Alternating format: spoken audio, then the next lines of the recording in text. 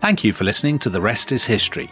For bonus episodes, early access, ad-free listening, and access to our chat community, sign up at restishistorypod.com. That's restishistorypod.com. The Hargan women seemed to have it all. We were blessed. My mom was amazing. But detectives would soon discover... inside the house, there were the bodies of two women. A story of betrayal you would struggle to believe if it wasn't true.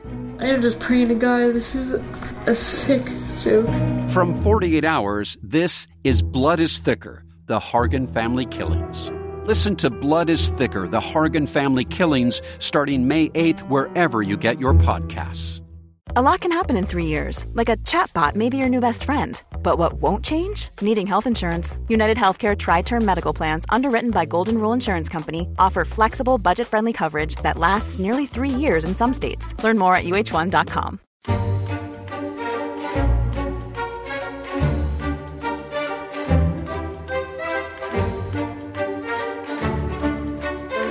Hola y bienvenidos to The Rest is History, or should I say, Tom Holland, Merhaba, Salam Alaikum.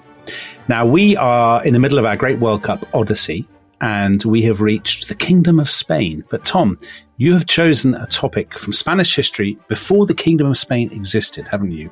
And one of the most colourful and dramatic topics in all European history.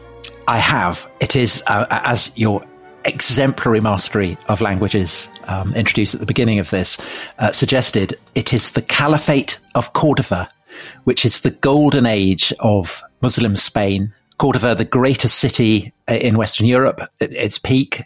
So I want to look at how a caliphate came to be established in Spain, its golden age, and its decline. So that's the plan, Dominic. So this is the world of, if anybody's been there, so I've been there, I guess you've probably been there, Tom, to Córdoba. Yes, I have. To the wondrous edifice that is the Mezquita. So basically this extraordinary building that is the most magnificent mosque with a massive great cathedral.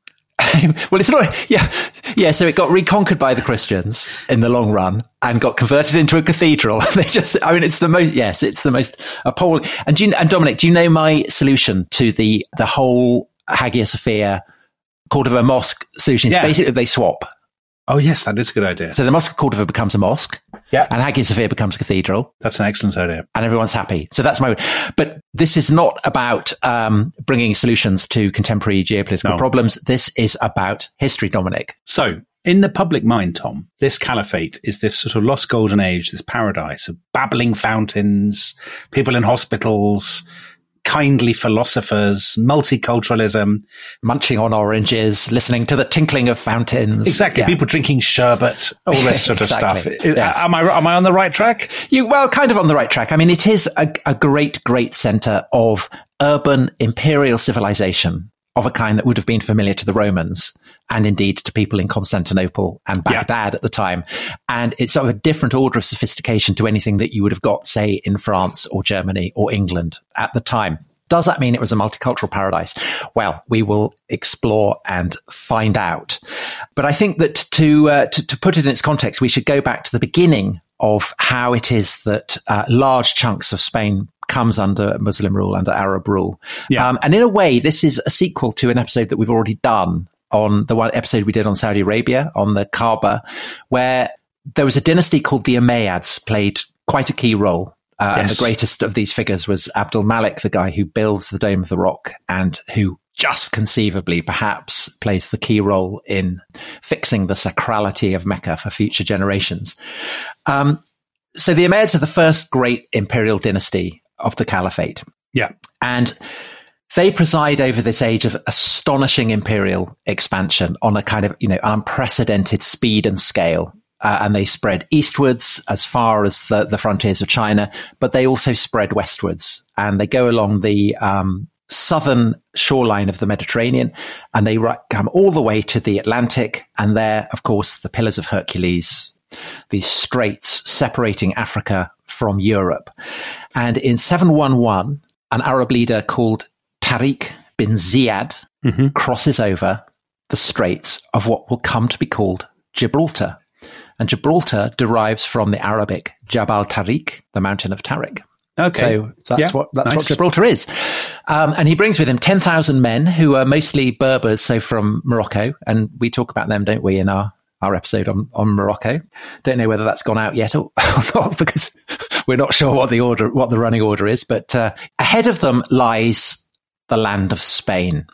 Mm-hmm. To the Romans, Hispania. Yeah. A Roman province for centuries and centuries.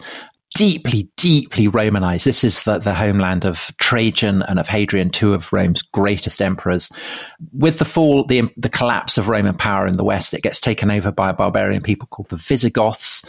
And the Visigoths, as the Romans had been, are Christian. They've become Christian. And in fact, they've become militantly Christian. And they are very, very into the idea of themselves as a kind of chosen people.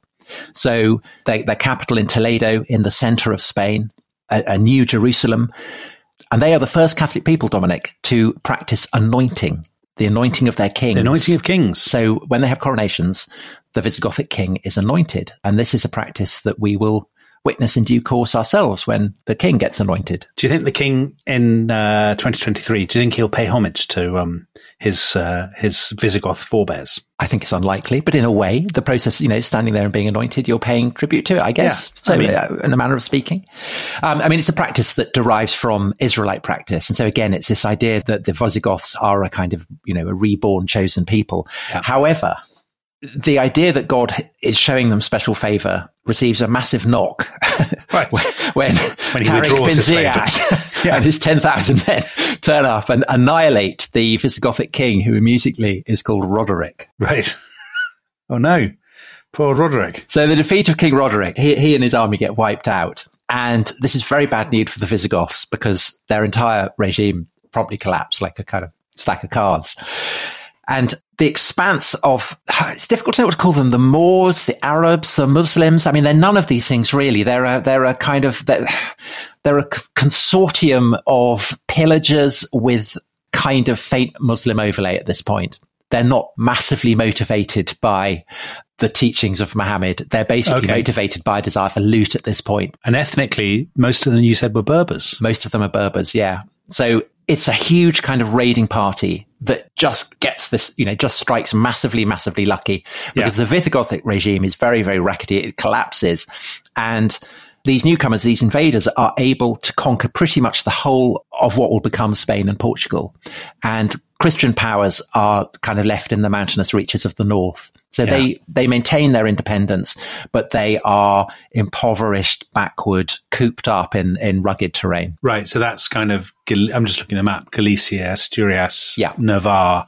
Yeah. But the rest of Spain and what we'd call Spain and Portugal has now fallen beneath the comes under, exactly. So how are people to interpret this? Because dramatic events in this period are understood in supernatural terms. So the Visigoths, they're saying, what's happened? We're meant to be the chosen people.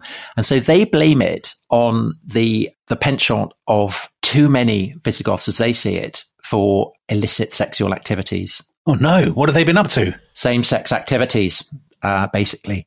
What have they been doing? Men have been sleeping with men, and women have been sleeping with women, and this is...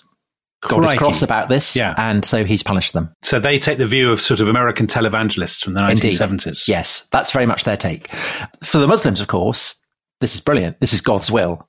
And the proof of this is that he's given them this great land and he's made them spectacularly wealthy because, this is absolutely a classic imperial adventure. And the conquerors set out to exploit the lands that they have conquered with great gusto. So they take lots of slaves. So a great chain of 30,000 slaves are sent off to Syria as a token of the conquest to the Umayyad court in Damascus.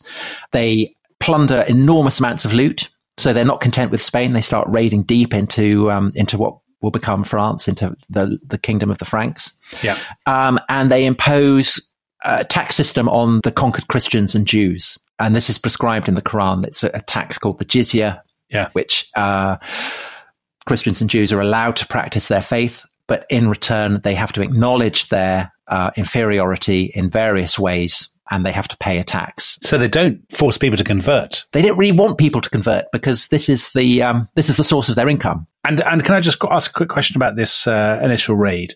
Has it been ordered? Has it been done on a local basis, or has it been ordered from Damascus by the Umayyad ruler? It's not entirely clear. I think that the Umayyads probably don't really have a sense of what's going on, because it's a very, very long way. Yeah. They just have a kind of vague sense that, it's the will of God that their rule of the world expand the limits of the world. And so they're all in favor of that. But basically, it's up to the locals to take such advantage of this as they want. It's a kind of franchise, basically. Right. I was just looking at the map. I mean, the Umayyad Caliphate, it's so interesting, isn't it, that it's so less well known than the Roman Empire or the Empire of Alexander the Great or any of these things.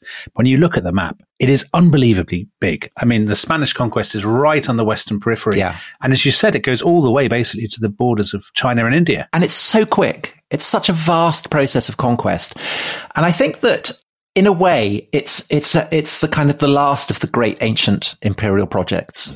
It emerges in the old imperial heartlands of the Near East, and it conquers both Persian empires and huge numbers of provinces of the Roman Empire, and it absorbs them in. And these are lands that are used to being subject to, distant emperors, distant rulers.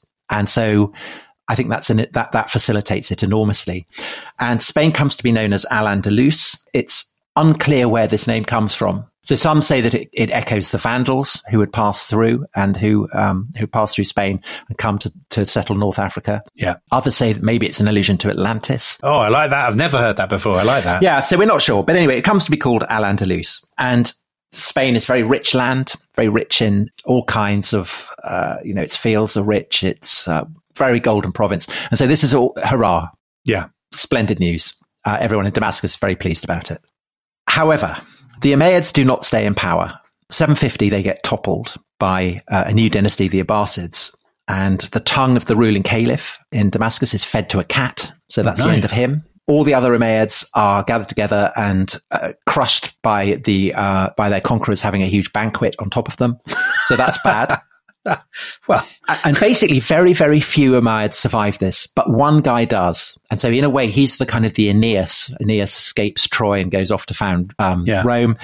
The Muslim equivalent of this, the Umayyad equivalent of Aeneas, is a guy called Abd al-Rahman bin Muawiyah. And he is the grandson of an Umayyad caliph. So he's quite distinguished. And he's hunted across North Africa. And he spends 5 years on the run, going ever further westwards, trying to escape Abbasid agents who are out to get him. And in 755, he arrives in Al-Andalus. And within a year, he has entered the capital of Al-Andalus, which is the great and ancient city of Córdoba. So a Roman foundation. It's where Seneca, the tutor of Nero, had come from. Mm-hmm. And by the time that Abd al-Rahman arrives, it's been capital of Al-Andalus for about 40 years. It's replaced Seville. So he arrives, and has the word not gone out? Detain this man, hand him over, Al-Andalus is a long way from the Middle East. Right. I mean, it's a long way. And so, I guess it's kind of a bit like the American colonies relative to say, Britain during the period of the Civil War or something like that. Yeah. People who wouldn't survive, say, in Britain can survive in the colonies. And so likewise, Abd al-Rahman is able to take possession of Córdoba. And he has himself proclaimed emir, which is basically commander or prince, in the mosque of Córdoba. So he's not proclaiming himself caliph, but he is calling himself emir. Right. And he very pointedly does not allow prayers to be offered for the Abbasid caliph in distant Baghdad. I mean, given that this bloke had a banquet on the bodies of his family, I think that's perfectly reasonable. Exactly. But obviously he's surrounded by all kinds of people who have no particular investment in the survival of the Umayyads, but he proves himself very, very capable at establishing his power.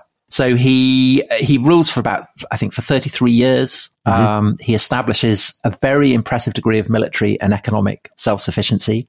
He crushes all his potential rivals within Spain, and he also suppresses every Abbasid attempt to kick him out of Al-Andalus. And he beheads the leader of one of these expeditions, pickles the head, and sends it back to the Abbasids. And there's quite a lot of beheading in this period going on. I actually quite enjoy that in a podcast. Not in real life, but in a podcast, I can live with it. If you like beheading, you'll love this. So, Dominic, you mentioned the great mosque of Córdoba, this beautiful, astonishing, incomparable building. Yeah. Abd al-Rahman is the guy who begins it. So he begins it in 785. Traditionally, it is said to have been built on the site of a Christian cathedral. that the cathedral in sacred to John the Baptist, that this cathedral, the Muslims had come and they had taken over half of it. And then with Abdul Rahman, they take over the whole lot, level it and build the mosque on the site. It's not 100% certain that that happened. Okay. The debate around this is quite political, as you can imagine. There are kind of very strong feelings on Christian side, on Muslim side. It's certainly possible. And at the very least, it's built on a kind of, as you know, a center of Christian power. And so therefore building the mosque is making a statement about the supersession of Christianity, that Islam has replaced it. And this is visible in the very fabric of the mosque, because what the architects do is they take columns from pagan temples, from Christian churches. They have a very, very distinctive style where the arches alternate brick with stone, white with red. And these arches are constructed according to Roman method. But there's a very kind of distinctive horseshoe style of the arches. And this is very Visigothic. Right. In due course, the Umayyad rulers will construct a private prayer room, and they will employ craftsmen from Constantinople to gild it with exquisite mosaics. So essentially, the mosque bears witness to the absorption of defeated empires, defeated cultures, defeated faiths into the universal empire of Islam. And it is a magnificent. I mean, for anybody who hasn't, you know, whether you're listening to this podcast on the tube or going for a walk or whatever, if you haven't been, do Google the Mezquita of Córdoba, because it is a stunning building. When you go and you see, people often say, don't they, Tom, that the columns, which, as you say, are from Roman temples or whatever, that they look like palm trees in an oasis or something, that there is this effect of walking into this forest of columns with the beautiful arches. It really is stunning. And even when the Christians in due course captured it and turned it into a cathedral, the complaint was, you know, you've ruined something that has no parallel anywhere in the world. And that was a criticism of contemporaries, you know, in the 16th century. It's Charles V who does it. Anyway, so this great mosque is built to serve as the center of an increasingly Muslim population, because over the decades and then the centuries, Islam becomes ever more fashionable, and Córdoba itself becomes ever more clearly a Muslim city. So the Roman street plan starts to vanish. Muslim traders, by and large, don't use carts, so there's no need for the kind of the broad streets that had existed in the Roman period. The wine market is closed. You know, Spain had been a great center for the wine trade in the Roman Empire, but no place for that in Islam. And by about 850, Christians in Córdoba are feeling increasingly under siege. Basically, Islam is where it's at. It's fashionable, it's cool, everyone's speaking Arabic, Muslim styles are everywhere. Christianity is coming to seem increasingly low status. You know, if you want a job in the bureaucracy, you basically got to be a Muslim. The fewer Christians there are, the more taxes are loaded on them. So it's financially demanding as well. So more and more people start to convert to Islam. And you get this extraordinary phenomenon in Córdoba where you get Christians who deliberately go out into the streets and attempt to court martyrdom by insulting the Prophet. Oh my God. And, you know, the Muslim authorities don't really want to act on this. They don't want to kind of precipitate sectarian riots or anything like that. Yeah. But you get Christians in Córdoba who are deliberately trying to court martyrdom. And, you know, that they duly do get martyred and the whole thing gradually fizzles out because increasingly Córdoba is becoming ever more Muslim. So by about, you know, by 850, it's been estimated it's about 70% is Muslim. Right. And the same is true out in other urban settlements. And increasingly the place where you find Christians is out in the country. So they're seen as... That makes sense. You know, they're kind of associated with peasants. But this generates a problem because, as you pointed out earlier, in a way, the Muslim authorities don't want mass conversions because it diminishes the tax base, because you're dependent on Christians to pay the jizya. And so over the course of the 9th century, the Umayyad state starts to fragment. And you have a process rather similar to what is starting to happen in France at the same time, where central power is diminishing and you are starting to get people putting up what you might call castles, fortifications, you know, or on every crest of a hill. So sort of local warlords basically establishing their own bases. Yeah, and so you get kind of increasingly a state of anarchy. And by the beginning of the 10th century, the authority of the Umayyads has essentially become confined to Córdoba. And the entire system could have collapsed. But, Dominic, There's a but. There is an incredible comeback, and this is entirely down to a man called Abd al-Rahman III, who comes to power in 912 when he is aged 23. Mm-hmm. And I think we should take a break at this point. What a cliffhanger. And when we come back, we will trace the course of his career, which witnesses the absolute golden age of Islamic Spain. Excellent. And you talked about, sherbet and fountains and all that kind of stuff. His rule is pure Arabian Nights. Excellent. So come back after the break and you'll get sherbet and fountains and you'll get the golden age of Islamic Spain. What's not to like? See you then.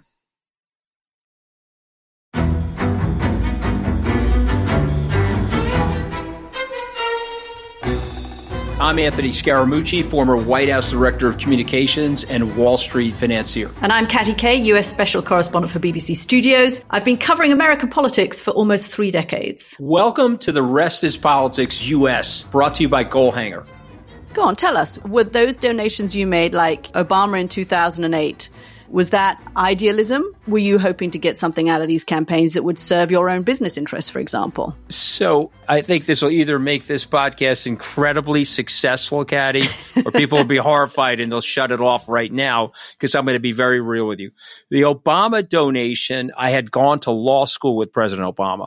We were not classmates. I was a few years ahead of him. It was 2007. He was then Senator Obama. I had a check in my breast pocket. I went over to the senator. I said, Senator, you and I didn't really know each other in law school, but I'm about to hand you a big check. Can I lie to my friends and tell them that you and I knew each other in law school? Well, Obama looks at me, had the best smile in American politics since Jack Kennedy. Forever. Yeah. He lights up. He looks at me and says, I'll tell you what, if you double the amount of the check, we'll take it back to Hawaii. Okay. And I looked at him. I said, you're done. I had another check in my pocket. I ripped it up. I doubled the amount of the check. And I'm going to tell you right now, I've been to more White House Christmas parties during the Obama administration than the Trump administration. In this pivotal year for the United States, democracy, and world affairs, Britain's biggest podcast, The Rest is Politics, is launching stateside. Uncovering secrets from inside the Biden and Trump inner circles and how they shape the world's most important economy, but also the global economy too. New episodes are released every Friday morning. Just search The Rest is Politics US wherever you get your podcasts.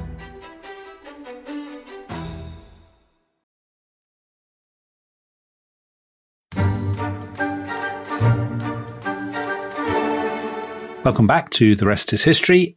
We promised you sherbet and fountains. Tom Holland, will you deliver? I certainly will. And it's all thanks to Abd al-Rahman III, this young man who comes to power. He's not obviously charismatic. He's a little bit dumpy, I think. Dumpy? Yeah, a little bit dumpy. He's a little bit kind of portly.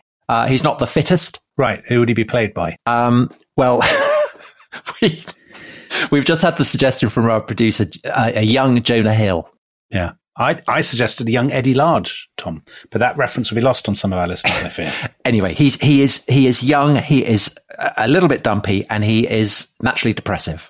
So he's prone to melancholy. Okay. He is also, although he's an Umayyad and from Syria, he has fair hair and he has blue eyes. Oh, that's a twist. Because his mother was Frankish. Right. And the Umayyads have been marrying Christian slaves. Do the Umayyads have multiple wives, Tom? They do, yes. They have concubines and all that carry on? All that malarkey. That malarkey. And so Abd al-Rahman is rather self-conscious about this, and so he dyes his hair and he darkens his skin. He darkens his skin? Yeah, because he wants to look a kind of authentic Umayyad from the golden age of the dynasty. So actually, he should be played by Justin Trudeau.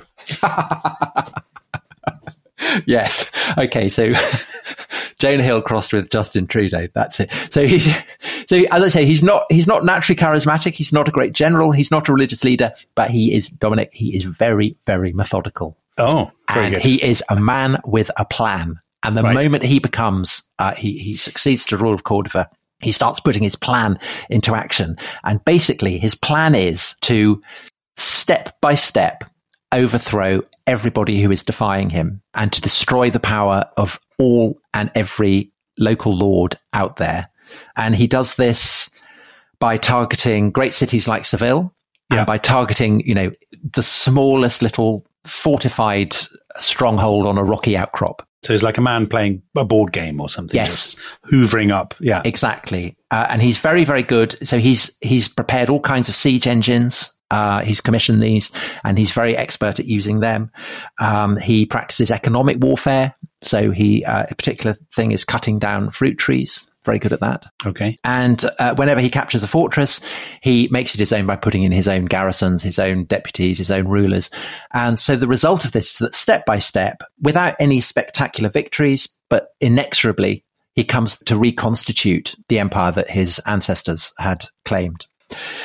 And this becomes a virtuous circle, because as he reconstitutes this empire, so it starts to form a kind of single market. And this single market in turn can then be reintegrated with the much broader single market that is the Caliphate beyond the limits of Al-Andalus. So does he have decent relations now with the Abbasid Caliphate, or do they still regard him? They still regard him as a usurper. But right. Merchants don't really care about that, because they're all Muslim. Yeah. They all speak the same language. They all have the same culture. And so if you're in Al-Andalus, you have lots of things that you can say. You have oil, all kinds of stuff like that. Yeah.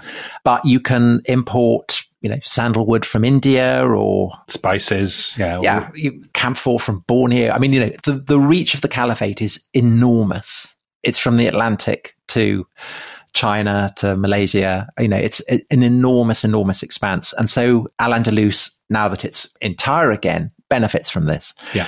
The other thing that Abdurrahman does is he launches jihad, and jihad, the idea that you exert yourself on behalf of God, and is closely associated by kind of Muslim warlords with the practice of warfare against infidels, against Christians. And so he goes off to fight against the Christians of the north, who've been gradually recovering. And so these mountain kingdoms, basically. Yes, absolutely. And again, he kind of advertises this by a lot of beheadings. So I promised you beheading. So a lot of heads of Christians are harvested, and they're brought back, and they're slung from the gates of the great mosque in Córdoba. And these are kind of like, billboards advertising his prowess. And all of this means that basically by 929, so, almost 20 years after he's come to power, he is richer and more militarily potent than any Umayyad before him in Al-Andalus. And so in 929, he decides to take the ultimate step and promote himself to the level of caliph, which is a caliph is supposed to be the sole ruler of the House of Islam. Obviously, there is already a caliph in Baghdad, but Abdurrahman III isn't going to let a little technicality like that get in the way. And so he has himself proclaimed caliph in the great mosque in Córdoba. And he has the wealth, and he has the prestige, and he has the military power to carry it off. So, Tom, quick question on the assumption of the caliphate. Is there any, as it were, theological disagreement between him and the Abbasid caliphs? Or is this purely a power play? No, there is no separation between politics and what we would anachronistically call religion. Okay. Everything is saturated with the ideals, the principles, the values of Islam. And so to lay claim to the rule of a caliphate is inevitably to make a theological statement. But there's nothing like a kind of Sunni Shia split between... No, it's not like that. It's not. Right. No, it's not like that. But Abdurrahman is laying claim to the rule, not just of Al-Andalus, as commander of the faithful, but of the whole Muslim world. I mean, that's obviously a joke. He doesn't have a hope of claiming that. Yeah. Basically, he has the heft to carry it off. That's the point. People don't laugh at him for doing it. Right. It's not an obvious fraud. And the reason for that is that by this point, Córdoba is spectacularly large and wealthy. So it's, a population of 100,000. Crikey. So that would make it probably the biggest city in Western Europe, I guess? By miles. So the hyperbole that surrounds it is kind of ecstatic. It's a city of 900 baths, of 1,000 mosques, of tens of thousands of shops. The libraries are on a prodigious scale. The Caliphate Library alone has 400,000 volumes. You have running water from aqueducts. You have paved streets. And for Muslims, Córdoba ranks as a great capital. And for outsiders, Christians from the Frankish north, it's spectacular. I mean, it's off the scale. They're stupefied by it. And we know that because we have the record of a visit to it by an abbot from the Rhineland called John, who goes there in 950. And John doesn't actually go to Córdoba itself. He goes to a place called Medinat al-Zahra, which is the kind of a Versailles that Abdurrahman has built outside Córdoba. Right. And John is overwhelmed by the spectacle. So he reports that the palace stretches for miles, that everywhere he looks, there are soldiers standing to attention, riding on horseback, maneuvering, doing drill. And John says that these soldiers filled our party with consternation, such was their arrogance and swagger. And even the gatehouses, John reports, are adorned with carpets and precious fabrics. There's a zoo that is moated. There are water features everywhere, and there's so many fish in it that it requires 12,000 loaves to feed them. And most spectacular of all, there is a great reception hall, and it has a pool of mercury in the middle, and you stir the mercury and it sends shivers of reflected sunlight dancing across the decorated marble walls. And above this, the roof is made of gold and silver, and hanging from it, there is a colossal pearl. And so, this is the kind of vision of how a caliph should live that kind of haunts the fantasies of Orientalists everywhere. And this is the beginning of that tradition. This is, a Westerner going and being blown away by the spectacle of the wealth and the power of the caliphal court. This is exactly what I was expecting from a podcast about the Caliphate of Córdoba, which is, amazing beauty, splendor. The other thing I wanted to ask about, so does this all rest on a foundation of relative, now, I know you have strong views about this, but relative tolerance, i.e., it sounds like an architectural paradise, but is it also a kind of cultural and religious paradise, I suppose? I know religious is an anachronistic word. So the idea of paradise is obviously very important in Islam. It's a faith that has grown up in areas of the world that are naturally quite parched and dry. Yeah. And so the ability to sustain a paradise, a garden, is, again, a marker of greatness. And so that's why the idea of gardens, of fountains, of flowing water, of animals, of fish is so important to the sense that the Muslims themselves in Al-Andalus have of the greatness of this palace. And therefore, by extension of how we today have it, because we, these understandings of what true greatness is mediated back to us. I mean, it's not tolerant in the sense that we would understand it. It's not a secular society. It's proudly and militantly Muslim. And by this point, Christians and Jews are a tiny minority. They remain subordinate. Of course, their position is within the caliphate is upheld by Islamic law. They submit, and in exchange for their submission, they're granted tolerance. Because they're people of the book. And this provides scope for what we might call kind of multicultural dialogue. So Muslim scholars and Christian scholars and Jewish scholars do meet.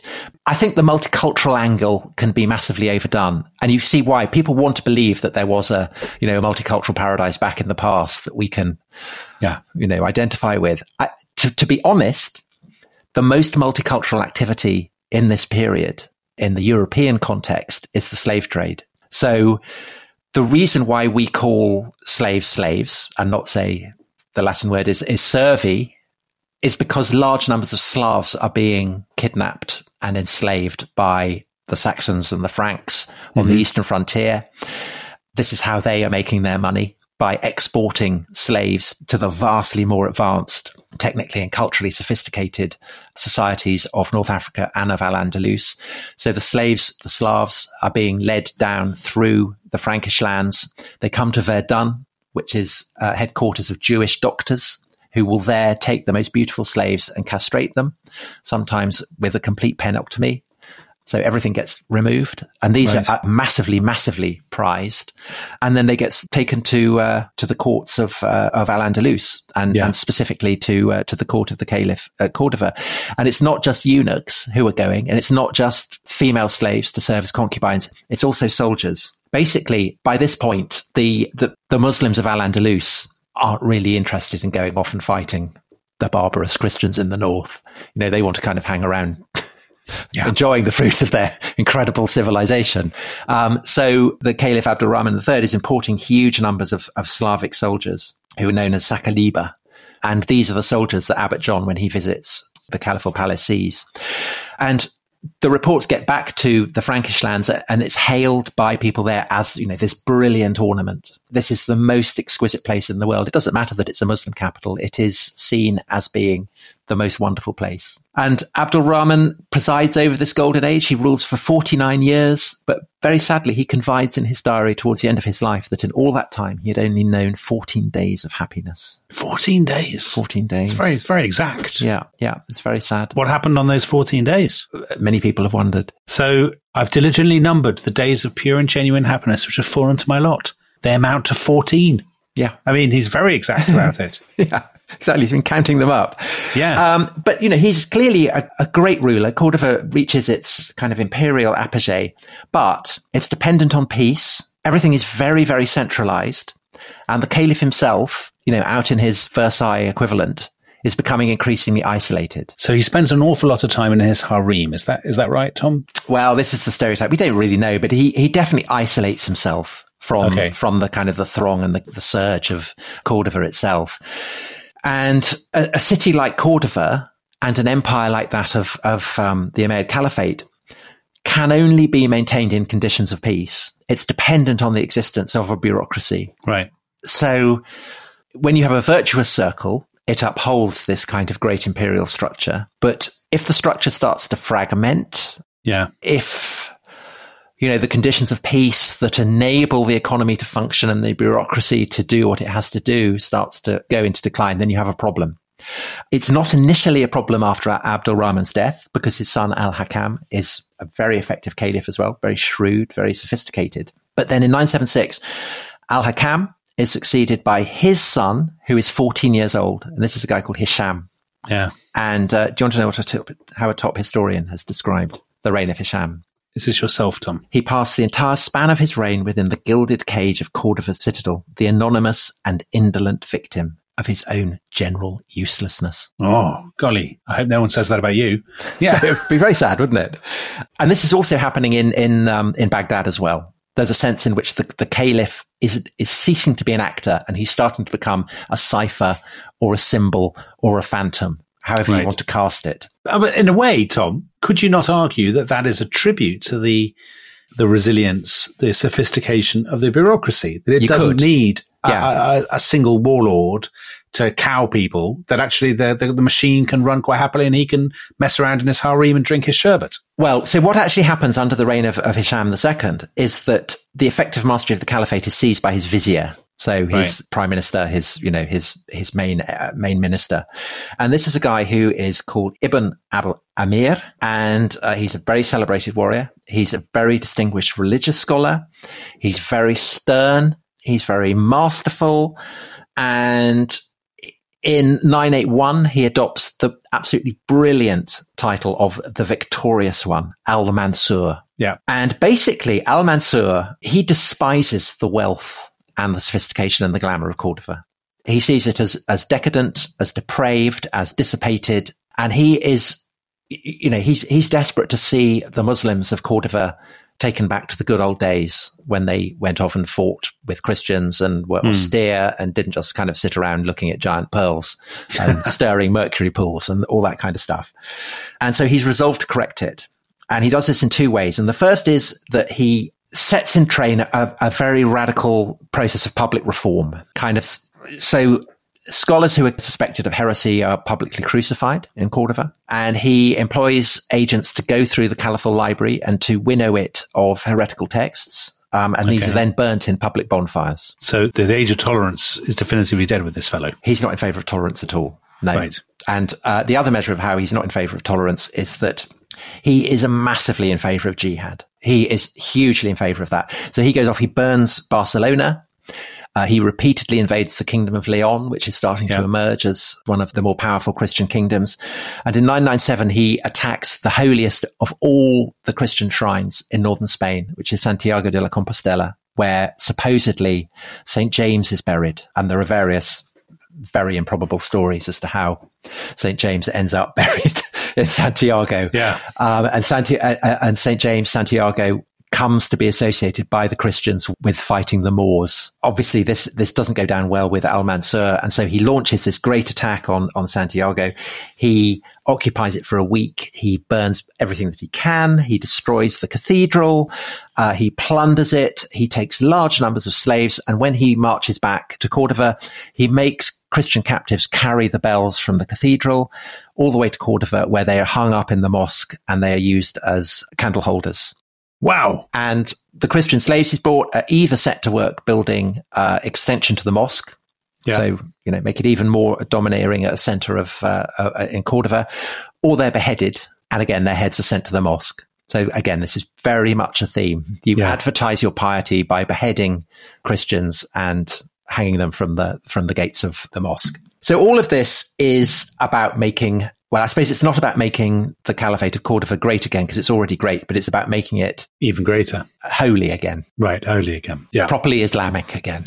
But even though it looks as though it's the Christian kingdoms of the north that are being harrowed and gashed and wounded, the truth is that the whole time, even under Al-Mansur, this great conqueror, the seeds of the downfall of the Caliphate of Córdoba itself are being sown. Ooh. Because Al-Mansur, when he goes on his wars, he is more reluctant to rely on Slavic slaves than his caliphal predecessors had been.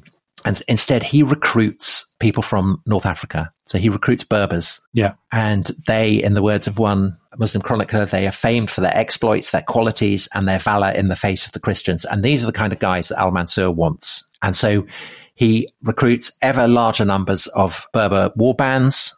He billets them across the Caliphate. And, the people in Córdoba and beyond are not very keen on having a load of, as they see it, barbarian zealots kind of dumped on them, particularly since they're having to pay for them. So, there aren't enough Christians to fund them now. So Muslims are having to be taxed, and they don't like this. They don't like having to pay for these guys.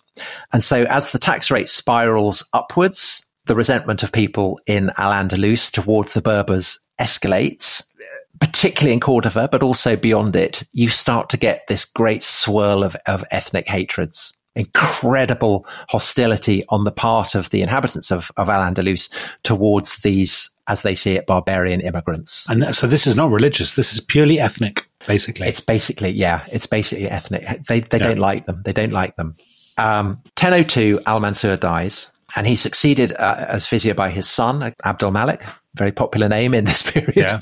Abdul Malik, unlike his dad, is an alcoholic. But he's also very keen on jihad, so he's very expert. So it seems to kind of tick along. He goes off and does his stuff on the northern frontier. But then in 1008 he dies and is succeeded by his brother, who is the son of a Christian concubine and is disdainfully known by everyone in Córdoba as Sanchuelo.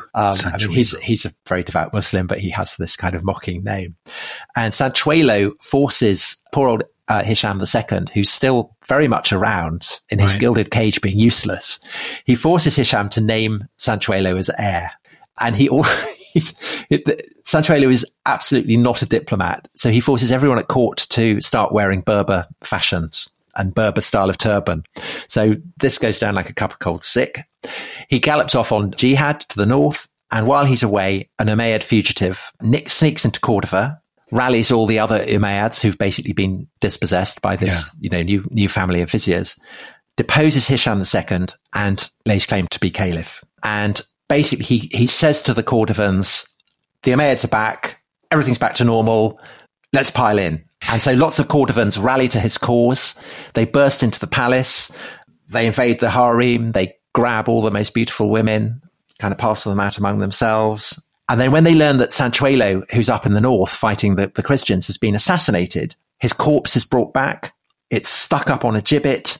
And this new caliph goes so far that he puts a bounty on the head of every Berber in Córdoba and beyond. And so this unleashes an absolute orgy of carnage and bloodshed. You get huge mobs spilling out, they're being given money for every Berber head that they can find. And so there's huge mass slaughter. Their women are raped, tethered together to be sold as slaves. Pregnant women have their babies cut out of their wombs. It's a monstrous scene. And of course, it's a terrible, terrible mistake, because even though they've wiped out all the Berbers in Córdoba, they have not wiped out all the Berbers in Al-Andalus. And these are guys who are very, very proficient at warfare. They're not going to take this kind of treatment lightly. And so they form a great army and they lay Córdoba under siege in 1010. The caliph, the Umayyad caliph who has set all this in motion, the Cordovans realize this has been a terrible mistake. So they depose him and restore Hisham II, who's still kind of, on the scene. He's very much the Henry VI of right. Yeah. the Umayyad Caliphate. And they endure a 3-year siege and desperate scenes, cannibalism, eating leather, eating rats, all that kind of stuff. And after 3-year siege, the Berbers break in, complete slaughter, put it absolute to the torch. Hisham II, at last, it's presumed, is killed. So he's finally gone. Right. And this great, golden, wealthy city, a city that can compare with Constantinople or Baghdad, is put to the torch, and it will never again kind of reclaim that kind of golden primacy, nor ever again will there be a ruler who can lay claim to a kind of caliphal status. You do get spectral caliphs, but they're rulers of nothing. And you start to get increasing numbers of Muslim rulers who don't even pretend to be caliphs, so local warlords. And this is a process of fragmentation that leaves Al-Andalus kind of shattered. This is what they call the fitna, isn't it? The fitna, yes. Sort of anarchy or civil war or whatever that lasts for, 20 years? Well, it actually lasts for, it's never reunited. It fragments into different kingdoms. And it's this, of course, that enables the predatory Christian kingdoms of the north to start really, really reclaiming the Visigothic lands that have been lost. And, within a century of the sack of Córdoba, Toledo has been retaken, and the kings of Castile and Leon are really starting to press southwards. So the thing that's amazing about the Caliphate of Córdoba is the incredible pinnacle of sophistication and wealth and glamour that it attains, and then the utter implosion. Yeah. And it's an extraordinary story. Of course, Muslim Spain endures for a very, very long time after this, right the way up to the age of Ferdinand and Isabella. Granada doesn't fall to 1492, but it's, the balance of power with the sack of Córdoba shifts from Muslim Spain to Christian Spain. Yeah. So the Granada stuff, because people often think of Granada and the Alhambra when they think of Islamic Spain, but that's really just an epilogue, isn't it? It's kind of afterthought. The high point is Córdoba in the 10th century. Yeah. Yeah. It's the 10th century. And in terms of the sort of the culture, Tom, the philosophy, literature, science, am I right in thinking that Córdoba is a kind of oasis of all this? Okay, so our view of the early medieval period, and maybe you will say this is a very late 20th, early 21st century sort of, as it were, a liberal projection. The common view is, that the Islamic Spain, the Caliphate of Córdoba, is an oasis of intellectualism and thought and people engaging with the classical legacy, while out in the sticks, the Christians are living in mud and... It is. Yeah. So the Caliph of Córdoba sees himself as, let's say, an equal of the emperor in Constantinople, and has good relations with him. So the Umayyads had always been accused by the Arabs of a habit called Caesarea, so behaving like a Caesar.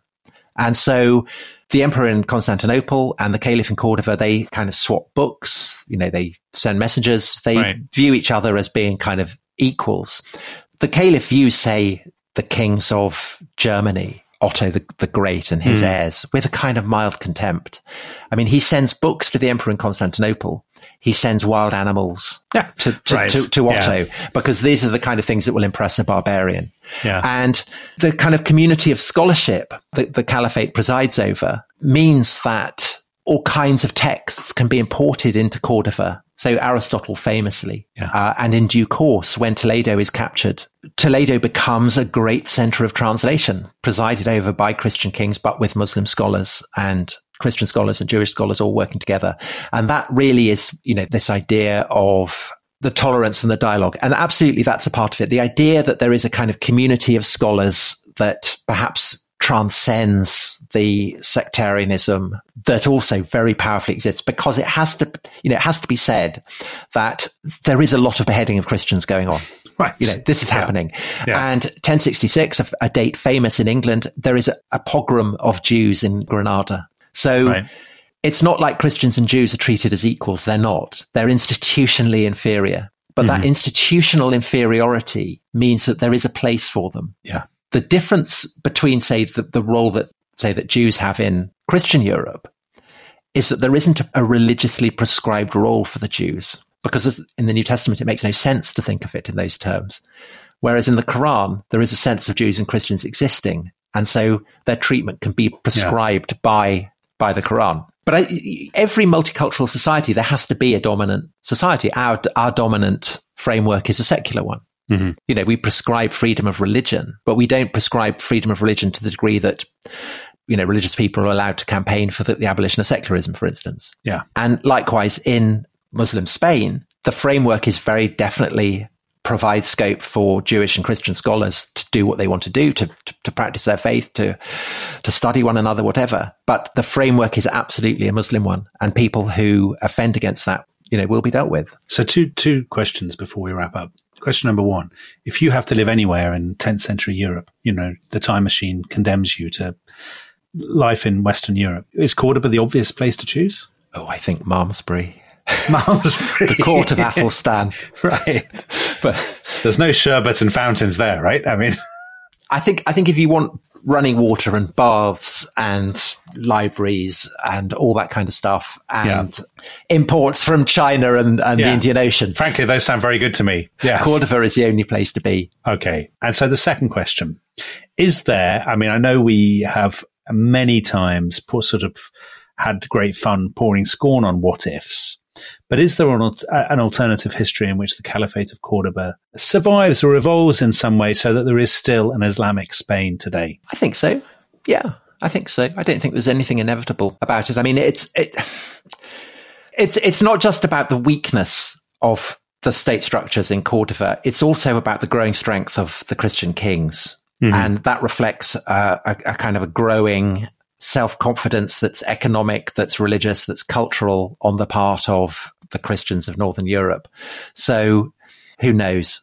I think it would be, you could imagine an alternative timeline where there is still an Islamic presence in southern Spain. It's fascinating. I think we'll have to come back to the Reconquista. Well, if you think about it, I mean, we talked about in our history of Portugal about the attempt by the Portuguese to conquer North Africa.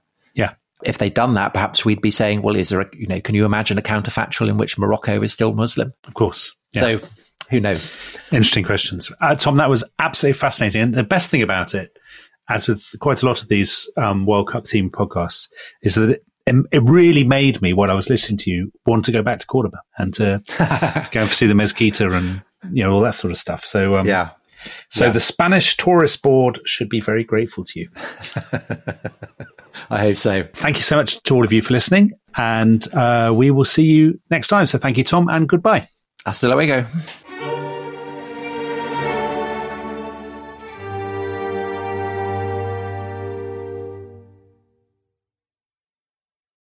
Thanks for listening to The Rest is History.